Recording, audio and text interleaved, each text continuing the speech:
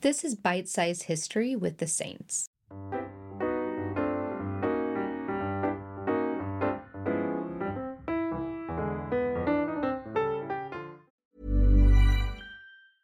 Hey, I'm Ryan Reynolds. Recently, I asked Mint Mobile's legal team if big wireless companies are allowed to raise prices due to inflation. They said yes. And then when I asked if raising prices technically violates those onerous two-year contracts, they said, "What the f*** are you talking about, you insane Hollywood ass?" So to recap, we're cutting the price of Mint Unlimited from $30 a month to just $15 a month. Give it a try at mintmobile.com/switch. $45 up front for 3 months plus taxes and fees. Promo rate for new customers for limited time. Unlimited more than 40 gigabytes per month. Slows full terms at mintmobile.com. Hold up. What was that? Boring. No flavor. That was as bad as those leftovers you ate all week. Keke Palmer here. And it's time to say hello to something fresh and guilt-free. Hello Fresh. Jazz up dinner with pecan-crusted chicken or garlic butter shrimp scampi. Now that's music to my mouth. Hello Fresh. Let's get this dinner party started. Discover all the delicious possibilities at hellofresh.com. Hiring for your small business? If you're not looking for professionals on LinkedIn, you're looking in the wrong place. That's like looking for your car keys in a fish tank.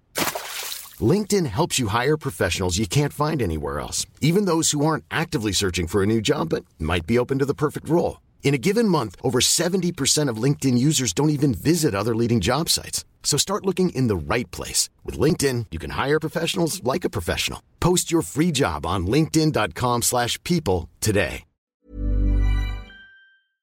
This is Bite-Sized History with the Saints.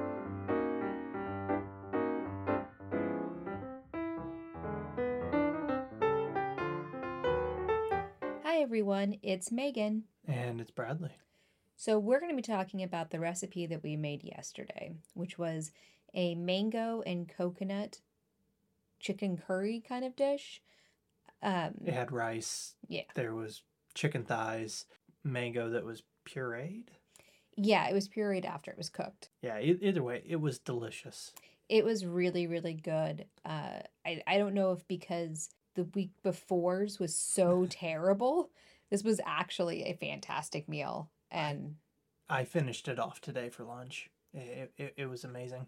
I really wish we would have had some vegetables in it, but that was on me to not do more investigation of what vegetables would have been available. That's one of the big issues with when we're doing these is that, we both have jobs and we can only do so much. So sometimes we will cut corners in the way of leaving certain foods off, like vegetables. It's not us being lazy. It's us just not having enough time. Yeah, there's a lot of research that goes into this. To give kind of some insight, what occurred was I had to read a bunch of white papers in regards to different ingredients and time periods. White papers are peer-reviewed papers. That is correct. It's a little bit more advanced than your general Nat Geo article. Yeah, so a white paper is nothing more than scientifically written papers that are peer-reviewed, and that's where we get a lot of our information from, because other scientists have done this research. And scientists aren't very good at disseminating the research so that the modern public can understand it. They tend to keep it very scientific. And that's one of the things we're trying to do is make this a little more accessible for everybody that wants to be able to do this. Yeah, because I'm not an archaeologist, as I've mentioned before. And one of the things that I run into is questioning certain things. Like when I was reading the white paper, we're talking about Indonesia and things like that.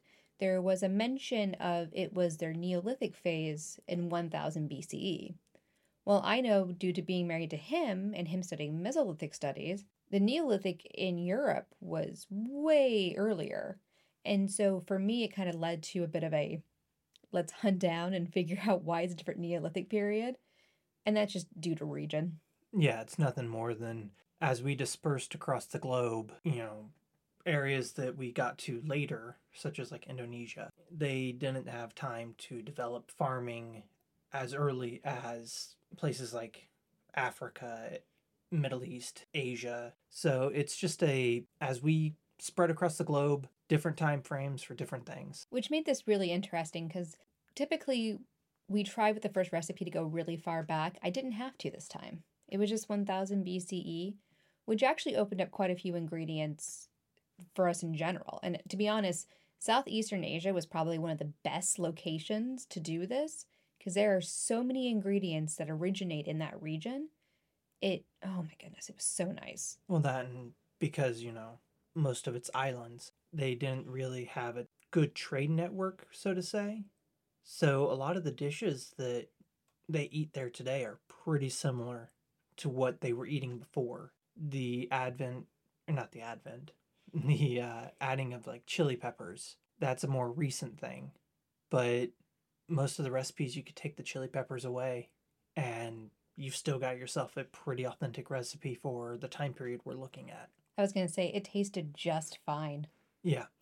And like, we might be a little bit biased because the last recipe we did was, it was so many Sichuan peppercorns. And that's one thing I have to bring up is how we decide these recipes is quite often I'll research recipes that sound good and adapt them. Yeah. And that's the thing is like a lot of times we're having to do our own recipe making because, written recipes, there are some older written recipes, but it's kind of more of a modern thing, writing down what you're cooking so you can share it with others. Back then you lived in small knit communities, and those communities would have just kind of eaten the same thing. So in a way it's experimental archaeology. We're not, cooking the way that they would have cooked because we would love to, but we don't have we rent where we're at. And I don't think the landlord would quite appreciate me digging a pit in the backyard so that we could pit roast. But a lot of times it's just, Megan does most of this work, because if it was me, it would just be a chicken breast and some rice, and I'm content. I was going to say, he has the most uninteresting palate I've ever experienced. And that is another complication with these recipes is I sometimes have to go, will he eat this ingredient? Usually, though, he'll eat almost every ingredient. He just may not like it. Yeah, I try everything so that I can give it a fair review. And sometimes I'm surprised. Other times, I know what I like. We all know what we like, but it's good to try new things. The biggest issue we do run into is me telling Megan that you can't use that ingredient because there's no physical way for them to have had that ingredient. And that's, I think, her biggest pet peeve. Yeah, that actually happened this weekend. So originally, because the recipe requires coconut milk, I was going to use a can of coconut milk because why not? Well, I can tell you why. Yeah, let Brad tell you. Because most modern ingredients that we use in our cooking today are from across the globe. But then there's the times that it was something that was manufactured in the lab in the 1940s. And in coconut milk, it's called guar gum. Guar gum. It's not period correct. It's not anything correct, really. It's a preservative. Yeah, and we have to take and go through that extra step of reading the ingredients. So instead we decided, all right, we're just going to make our own coconut milk. And, coming from Kansas, we don't have any coconut trees, palm trees. See, I don't even know what they're called. But the man didn't see the sea until he was an adult. Yeah, and it was beautiful. But we don't have any of that. So I thought that I know that there's a liquid on the inside of a coconut. So you cut a coconut open and you got coconut milk, but that's not correct. No, that's just coconut water. Yeah, I'm seeing that's one of the issues. I've only ever seen people drink out of a coconut in movies. And I don't know what they're drinking out of that coconut. Probably some kind of liquor. I was going to say it probably is rum. Yeah, probably. But that's the thing is we bought some coconut, and it was super easy to make your own coconut milk. Yeah, we're going to post online for the patrons to be able to see exactly how to do it in the step-by-steps, because I think going forward that's going to be the easiest way to make coconut milk rather than just using the can. Yeah, and that's the thing. If you want to find out how to make coconut milk, become a patron. I'm not here to peddle our wares to you, but... If you have coin, Khajiit has wares. Exactly. But yeah, that's one of the issues is that making sure everything we use is accurate. And now granted, like the chicken thighs that we used, chickens are much bigger now than they were back then. And that's between a process of us selective breeding and then injecting them with all sorts of hormones. But that's something we can't really change right now. Once we maybe own our own house, have a little bit of land, we can get our own chickens, and, this will be more accurate. But until that point, we just have to go, okay, well, these are the chicken thighs that we're allowed to get from the store. Now, of course, there was a particularness that got thrown into this mess. So I do not like meat with bones on them. I don't know why. It really grosses me out. And I prefer to get boneless, skinless chicken thighs. I am 99% certain that Neolithic Indonesians would not have removed the skin and the bones and put that much effort into this. They may have. I don't know. Like I said the last episode, my area of expertise is not in food. I love studying about food, though, because, food is a very integral part of us as a species. And figuring out where food comes from, how food got to where it's at, is one of my favorite things to do. But at the end of the day, I'm just an archaeologist that likes to dig. And finding, chicken bones. I've been on sites where I found quite a few chicken bones, but I don't pay much mind. That's the lab's job. He sounds so dismissive for somebody who now almost exclusively just does lab stuff in his spare time. Yeah, it's I want to be in the field. I know you do. So a lot can happen in 3 years, like a chatbot may be your new best friend. But what won't change? Needing health insurance. United Healthcare Tri-Term Medical Plans, underwritten by Golden Rule Insurance Company, offer flexible, budget-friendly coverage that lasts nearly 3 years in some states. Learn more at uh1.com. Hiring for your small business? If you're not looking for professionals on LinkedIn, you're looking in the wrong place. That's like looking for your car keys in a fish tank. LinkedIn helps you hire professionals you can't find anywhere else, even those who aren't actively searching for a new job but might be open to the perfect role. In a given month, over 70% of LinkedIn users don't even visit other leading job sites. So start looking in the right place. With LinkedIn, you can hire professionals like a professional. Post your free job on linkedin.com/people today. Well, I think the biggest thing with this week was just mostly figuring out how do we go forward from here. We have multiple countries that we can do. We're probably going to stick to the normal 3 week or 3 food item timeline so that we can continue to go forward, because I know we're really eager to get to the Americas at some point. Yeah, the Americas is where we get a lot of the staple foods that we see to this day. You get potatoes, you get tomatoes, you get chili, like chili peppers. You get corn. The list goes on and on. The list is endless? Not endless. It does end eventually. But I do like doing the three recipes per area, because like when we're focusing in a region, it allows us to take and kind of branch out. Because that's one of the other things is that as we developed as, humans, we developed specific regions, and those regions each have their own food type. That's why, you've got Chinese cuisine, you have Korean, you've got Japanese. They're all in the same region, but they each have their own distinct foods. And I do like doing the 3 per, because it gives us that chance to actually explore.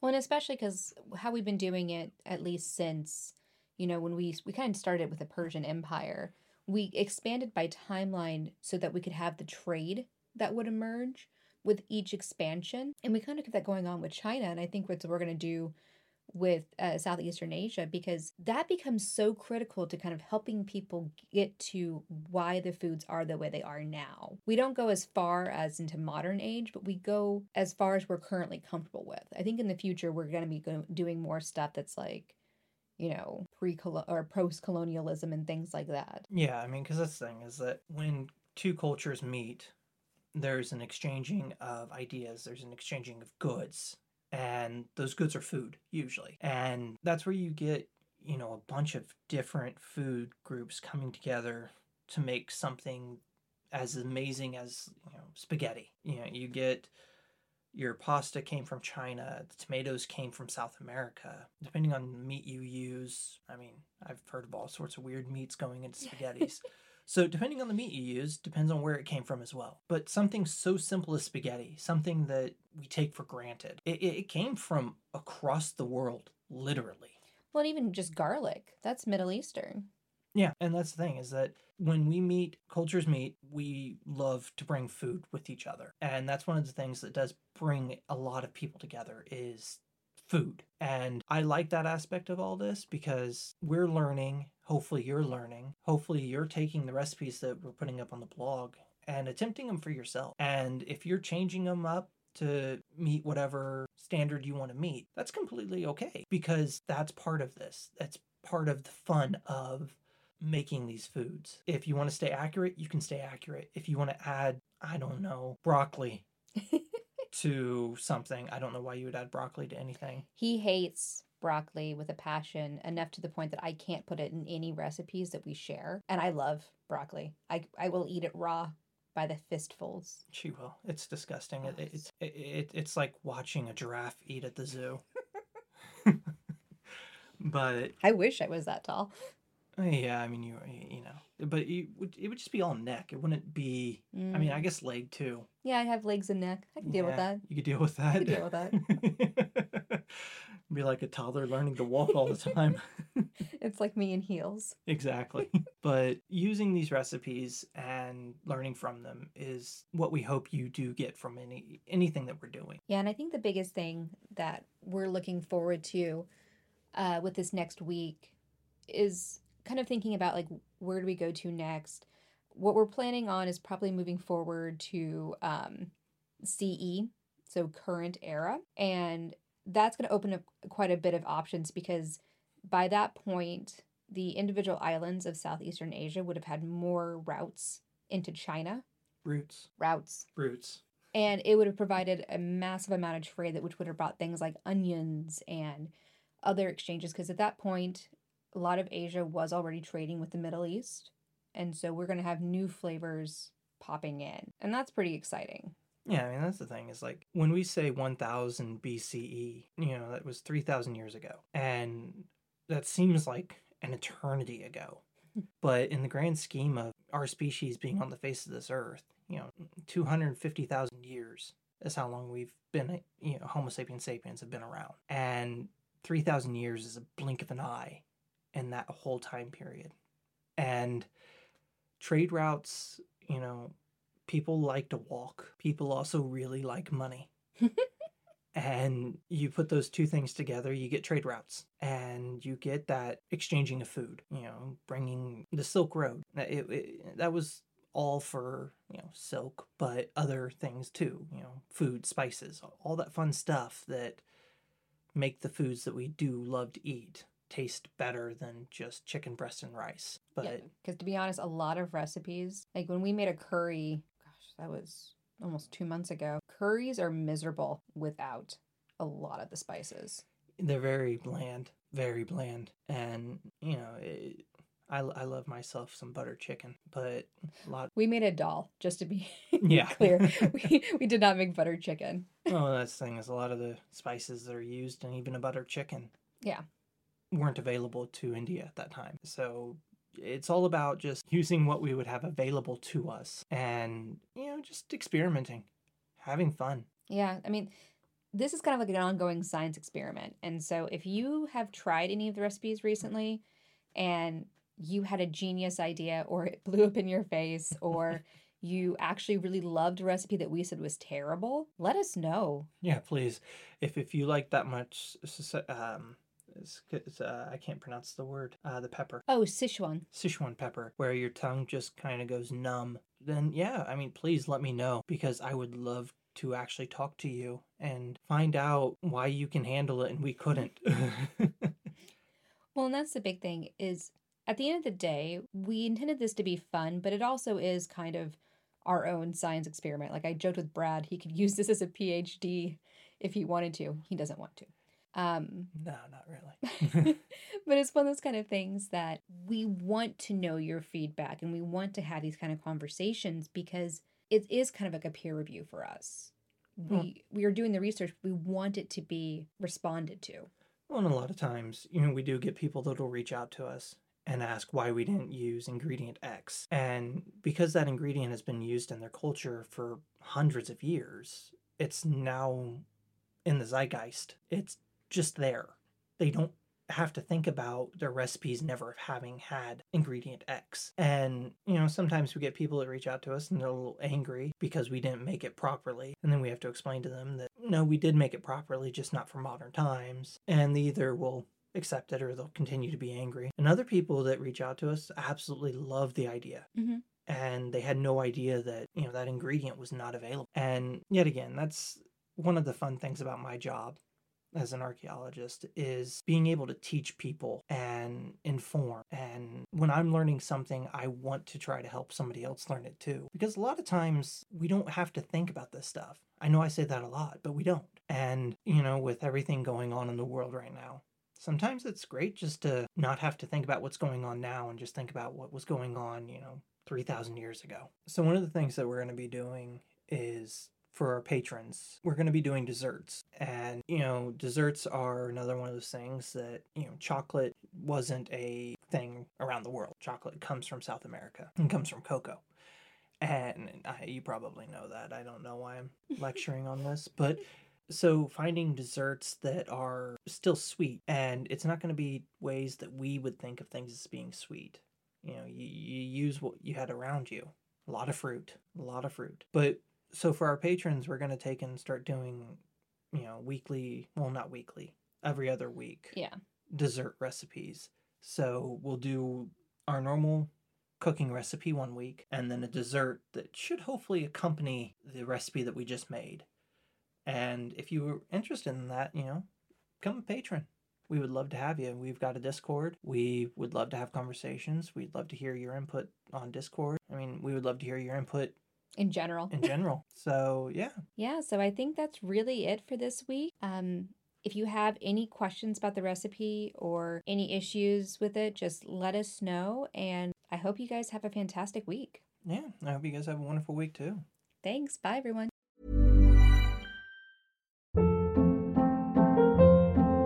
Hold up. What was that? Boring. No flavor. That was as bad as those leftovers you ate all week. Keke Palmer here. And it's time to say hello to something fresh and guilt-free. Hello Fresh. Jazz up dinner with pecan-crusted chicken or garlic butter shrimp scampi. Now that's music to my mouth. Hello Fresh. Let's get this dinner party started. Discover all the delicious possibilities at HelloFresh.com. Mom deserves the best, and there's no better place to shop for Mother's Day than Whole Foods Market. They're your destination for unbeatable savings, from premium gifts to show-stopping flowers and irresistible desserts. Start by saving 33% with Prime on all body care and candles. Then get a 15-stem bunch of tulips for just $9.99 each with Prime. Round out Mom's menu with festive rosé, irresistible berry chantilly cake, and more special treats. Come celebrate Mother's Day at Whole Foods Market. Even when we're on a budget, we still deserve nice things.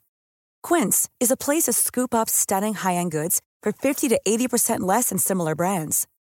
They have buttery soft cashmere sweaters starting at $50, luxurious Italian leather bags, and so much more. Plus, Quince only works with factories that use safe, ethical, and responsible manufacturing. Get the high-end goods you'll love without the high price tag with Quince. Go to quince.com/style for free shipping and 365-day returns.